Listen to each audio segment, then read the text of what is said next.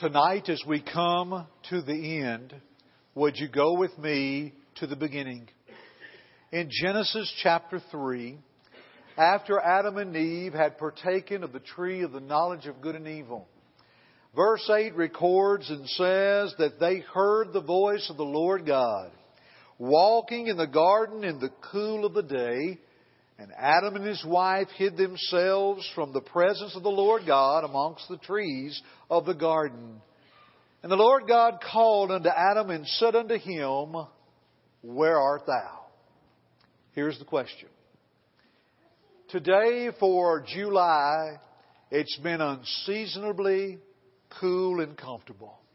We've spent this day walking amongst God's creation in a cool of a day, so to speak. And I believe the question that was asked then is as valid as it is today, the valid then as now. Where art thou? Where are you? As we come to the end of this gospel meeting, this time of a revival to faithfulness, where are you?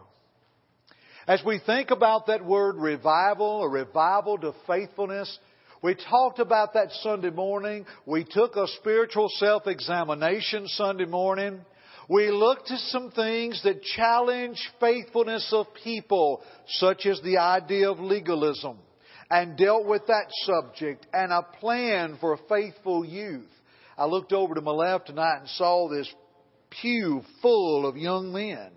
And I thought, I need a picture of that and take that back to my girls at Eastside and tell them in about 10 to 12 years we'll see what we can do. But we talked about a plan for faithful youth last night. We spent time talking about God's plan for us as we look at a revival to faithfulness of having the mind of Christ in dealing with hypocrisy. So we've been dealing all week long with a revival to faithfulness. May I ask you a question? Where are you? Where are you tonight? That word revival is a great word. The denominational world has not cornered that word. It's found several times in the Scripture. One of my favorite texts is Psalm 85:6. Will thou not revive us again, that thy people may rejoice in thee? The idea of revive is to make alive again, or to make alive, or even to keep alive.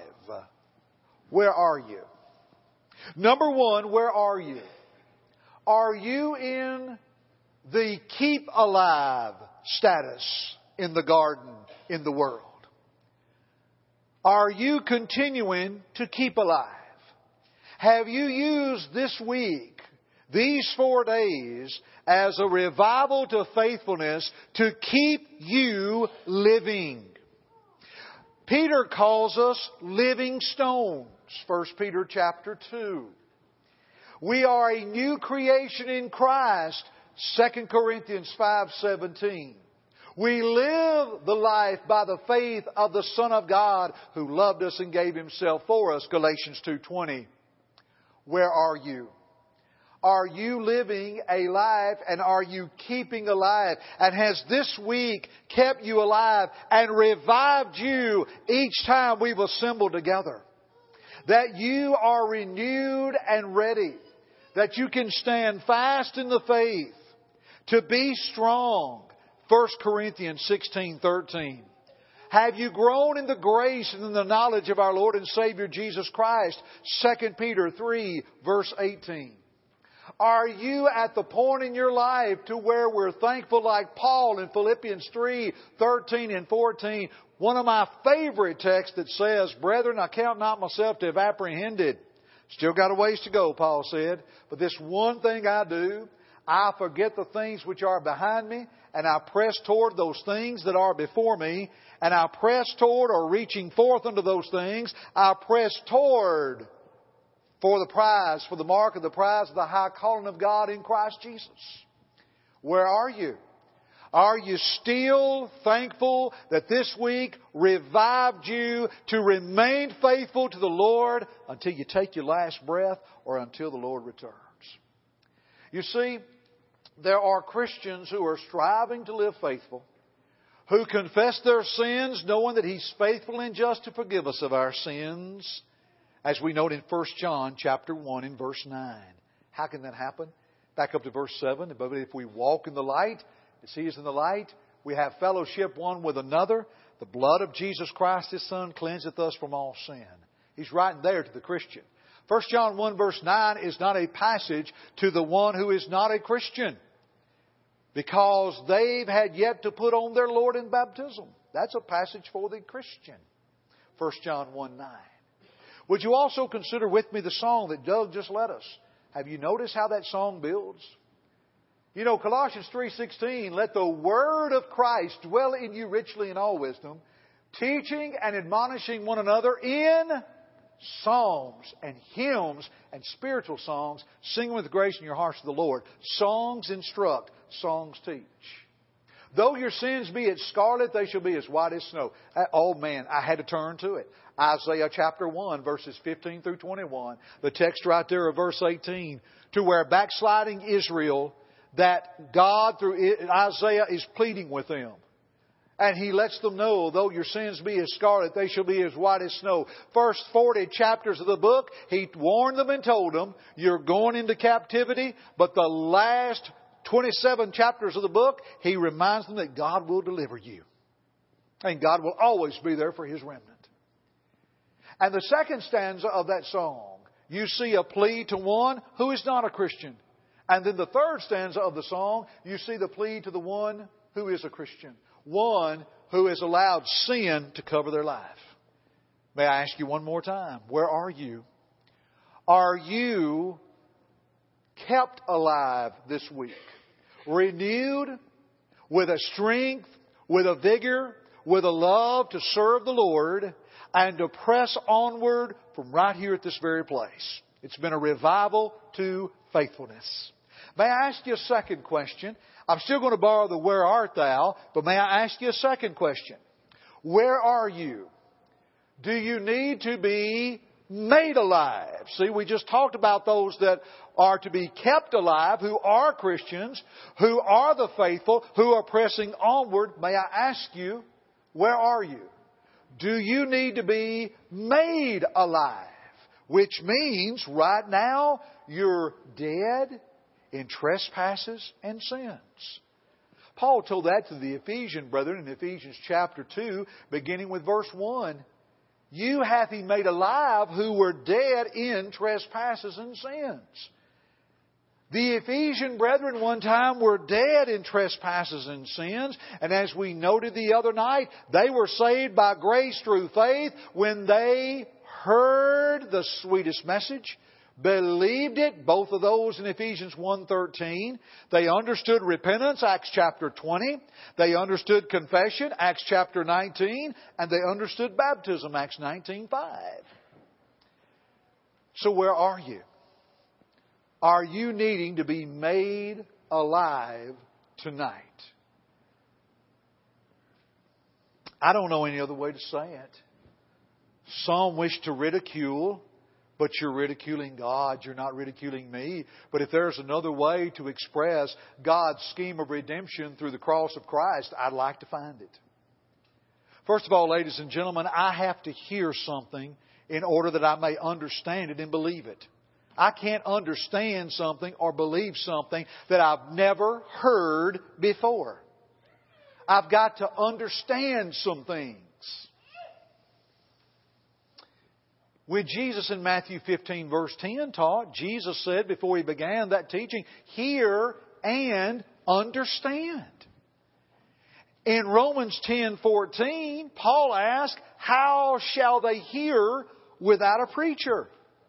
But then in Romans 10:17, he tells us how faith is arrived. Faith comes by hearing, and hearing by the Word of God. That is through the Word of God that we hear, we understand, and we, from the Word of God, have faith in God. Yes, Romans chapter 1 reminds us of how the creation and all that God has brought forth can bring forth faith in a man. But ladies and gentlemen, not to be funny, But I've never seen a tree teach and convert someone to the gospel. I've never seen a bush convert somebody. The only bush that made a difference was the one burning in front of Moses. But when you and I take the unadulterated Word of God and hear and understand its teaching that we may believe, then I understand faith is important. Without faith, it is impossible to please God, Hebrews 11:6. God so loved the world, He gave His only begotten Son, that whosoever believeth in Him should not perish, but have everlasting life. Ladies and gentlemen, it's not faith only that saves. If faith only and alone saved, might I submit to you that we're going to be spending time in eternity with the devils, because James 2:17 tells us that the devils believe, yet they tremble. There were those that believed in Christ, John 12:42 and 43, but they did not confess Him, lest they be cast out of the synagogues. Faith alone wasn't going to save them. Have you ever stopped to think faith alone could not save Saul? On the road to Damascus in Acts 9, when you and I see Christ appearing to Saul, and he said, Saul, Saul, why persecutest thou me? What was the question Saul asked him? Who art thou? Lord. But the Lord told him what he needed to do. Ananias met him in the city and instructed him what to do. There's no doubt Paul believed, but the belief alone wasn't enough.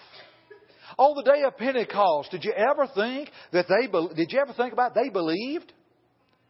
But they asked a question past their faith. They were believing Jews. They were there at Pentecost because they were faithful Jews. Why? They were holding the feast. But when they heard the message of Peter and the apostles, and they were pricked in their heart, men and brethren, what shall we do? There's no doubt of their belief, but they need to make a change. And that's when Peter comes back with the first words of his reply in Acts 2:38, repent. Folks, we've got to understand repentance. You see, we can hear it and understand it. That moves us to our faith. But will our faith move us to change? There's the beauty of repentance. Jesus taught it and commanded it in Luke 13:5. Even said it earlier in Luke 13:3. Repentance is that word that means a change of decision, which results in a change of direction based upon one's faith and one understanding. Had a situation happen at Eastside several months ago. It was after service one night, and there was one of our little fellows was sitting on the front row. You could say that he had responded. And I went over to him and I called his name. And he looked up at me and he said, Mr. Jeff? And I said, yes. He said, I'm in time out. You know, that never worked for us as kids. Time out was what we called to keep Mama from whipping us. And it never worked. Real side note, we were some of the dumbest youngins in the world. Mama would get a switch. I'd have on thick blue jeans, and she'd go to swat me with that switch. And what did I do? Stuck a bare hand back there to block it. Dumb kid. But I looked at him and he said, I'm in time out. I said, are you in trouble? Yes, sir. Are you sorry? Yes, sir. Are you willing to repent?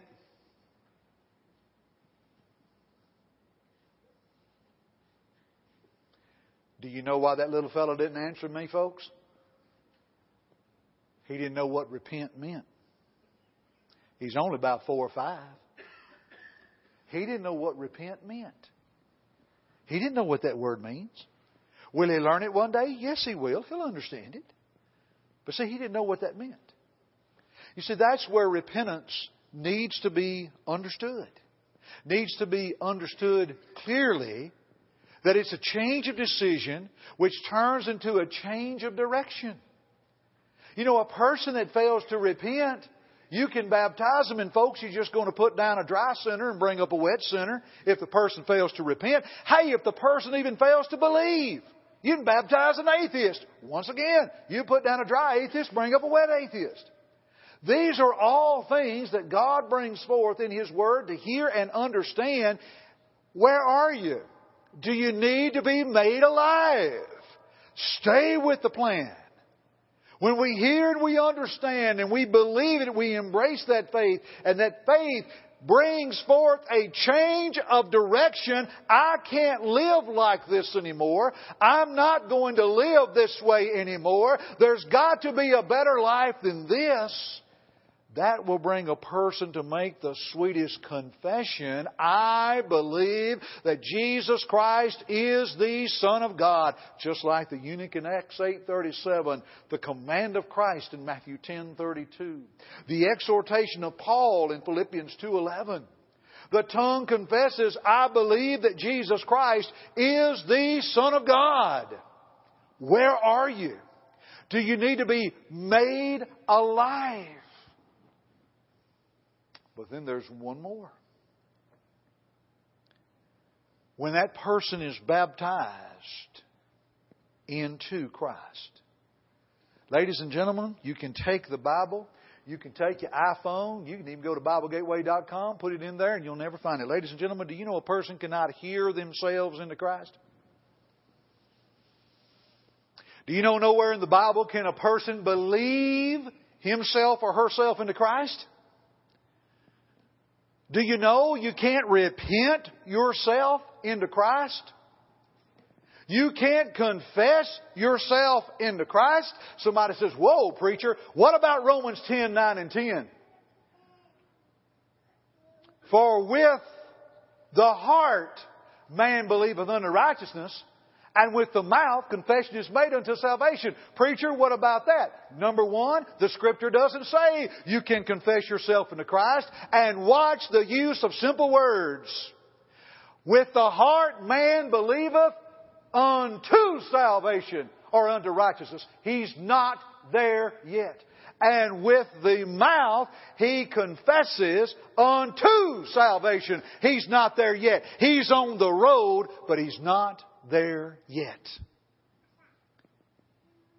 Somebody says, well, now, I don't know, preacher. My church doesn't teach it that way. Ladies and gentlemen, let's stop worrying more about what churches teach, and let's get back to what the Bible teaches, and that's what churches should be teaching.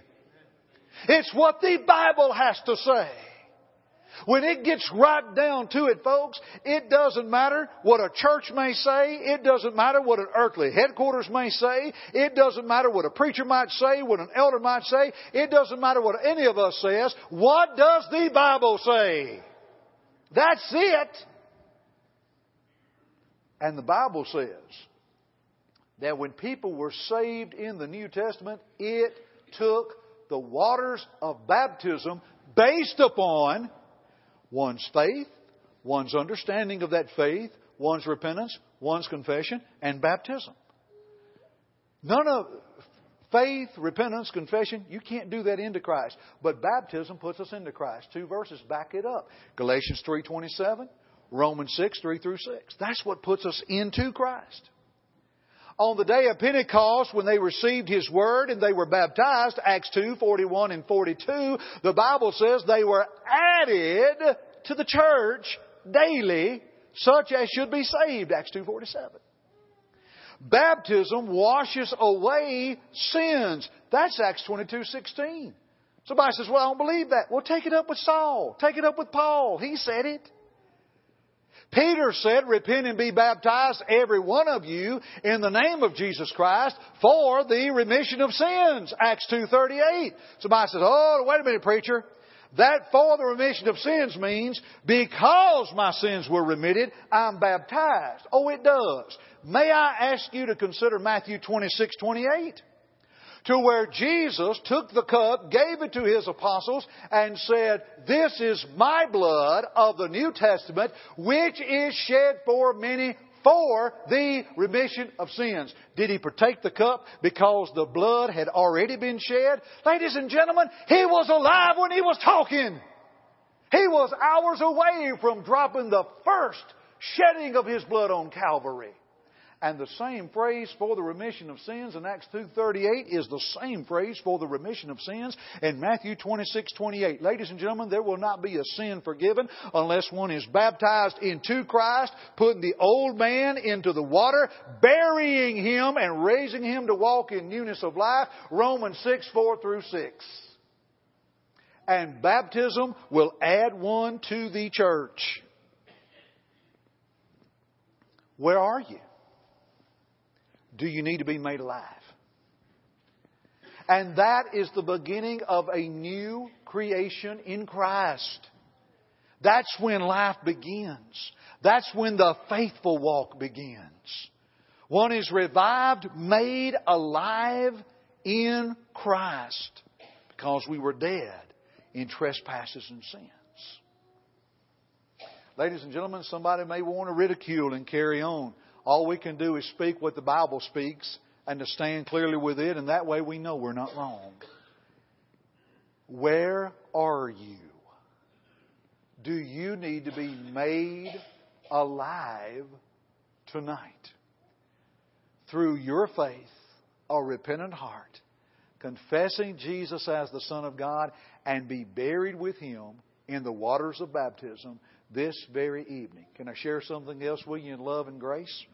Do you know in the New Testament, when there were those to be baptized into Christ, do you know they did not wait? They didn't wait. Acts chapter 2 on the day of Pentecost, and that many that received His word were baptized, and, watch it now, that same day there was added unto them about 3,000 souls. Same day. How about in Acts chapter 10 or Acts 16 with the Philippian jailer? He washed their stripes that night and was baptized, he and his straightway. So that's not something that you delay. That's not something that you wait. I told Gavin I wasn't going to talk about him tonight, so let me just say this. The young man that obeyed the gospel last night. We did not tell him, you wait until Brother Jeff gets done preaching. Brother Chad, Brother Matt, was he ready? Why should we wait? We don't wait. We don't wait. Where are you? Do you need to obey the gospel tonight? Let me tell you something else that's sweet about obeying the gospel of Christ. You're a new creation in Christ, and you're added to the church. Ladies and gentlemen, do you know we're not going to vote on you? Do you know we're not going to give you our approval whether you can join the church of Christ? We don't need to give our approval where God has already granted the redemption through Christ. And when you're added to the church, you're not added to a denominational body. Somebody asked me once, they said, Jeff, what denomination do you preach for? I said, actually, I'm pre-denominational. You'd have thought they had a heart attack. They'd never heard that term, pre-denominational. Let me ask you something, folks. If we're a member of the church that we read of in the New Testament, what denomination were we added to? We were not added to a denomination. And the church we read of in the New Testament is the pre-denominational body of Christ before denominations came into existence. Now, let me ask a question. What do I want to base my hope and trust in what? A denomination I can't find in the Bible, or the church that I can read of in the Bible? You can make your call. But I would rather be a member of that church that I read of in the Bible because I see it's there from God. And I don't have to wonder, where are you? Do you need to be made alive tonight in obedience to the gospel? May I give you a third one? Where are you? In a revival to faithfulness, where are you? Are you one that's kept alive this week, faithful, pressing onward? Are you one that needs to be made alive to become a Christian? Or are you one that needs to be made alive again?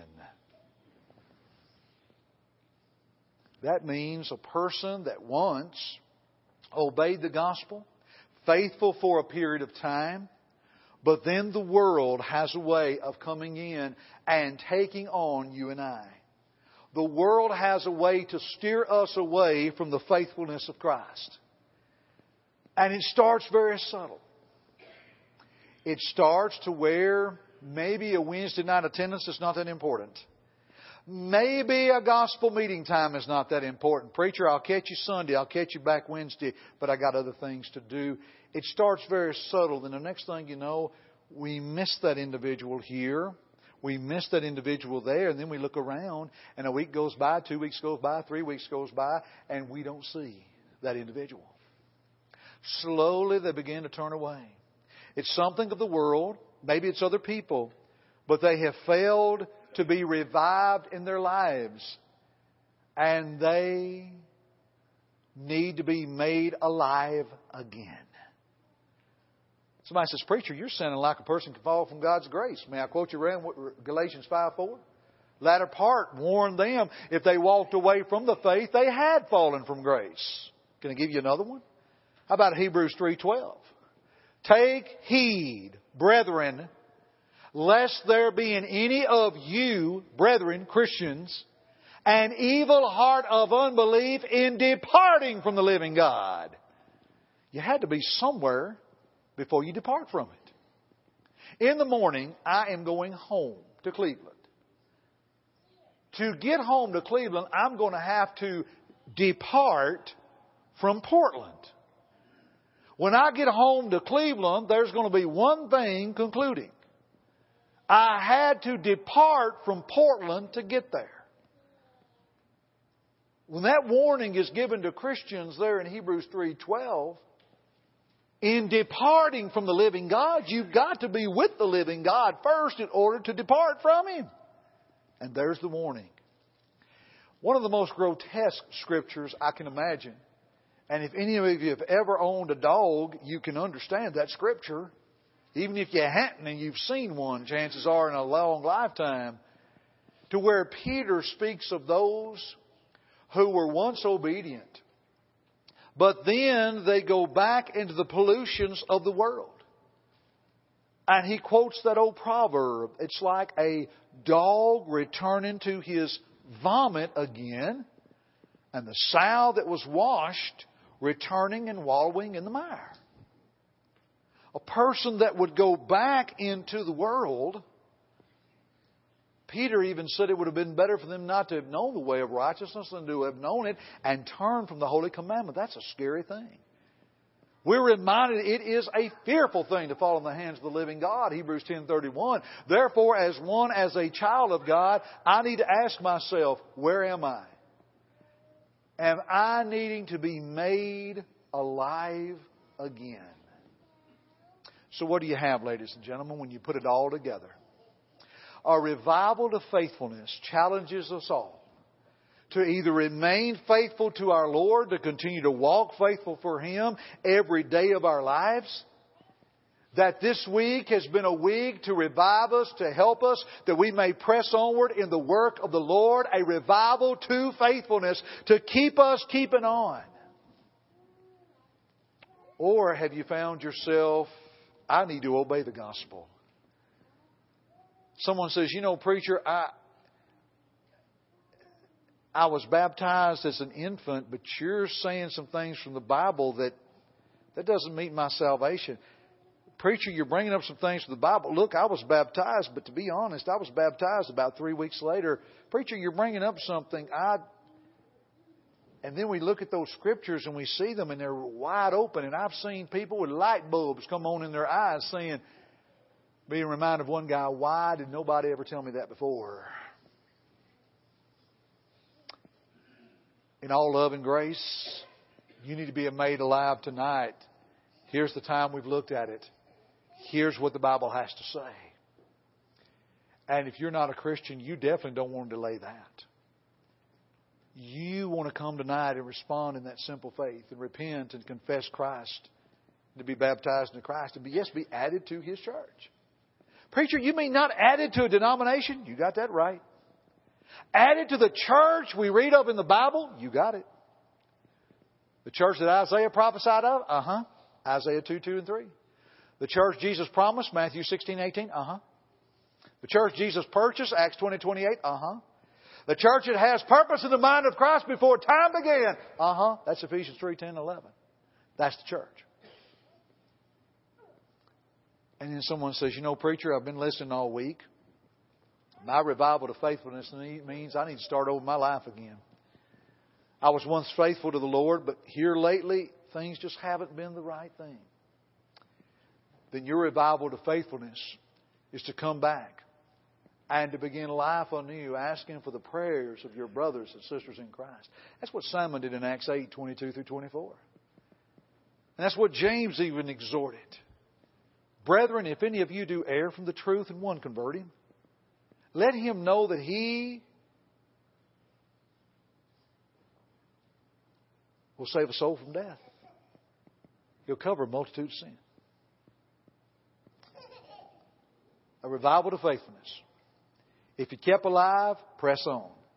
If you need to be made alive to obey the gospel, tonight's your night. If you need to come back home and get that life renewed, whatever the case may be, we best answer now as we stand and while we sing. Will you come?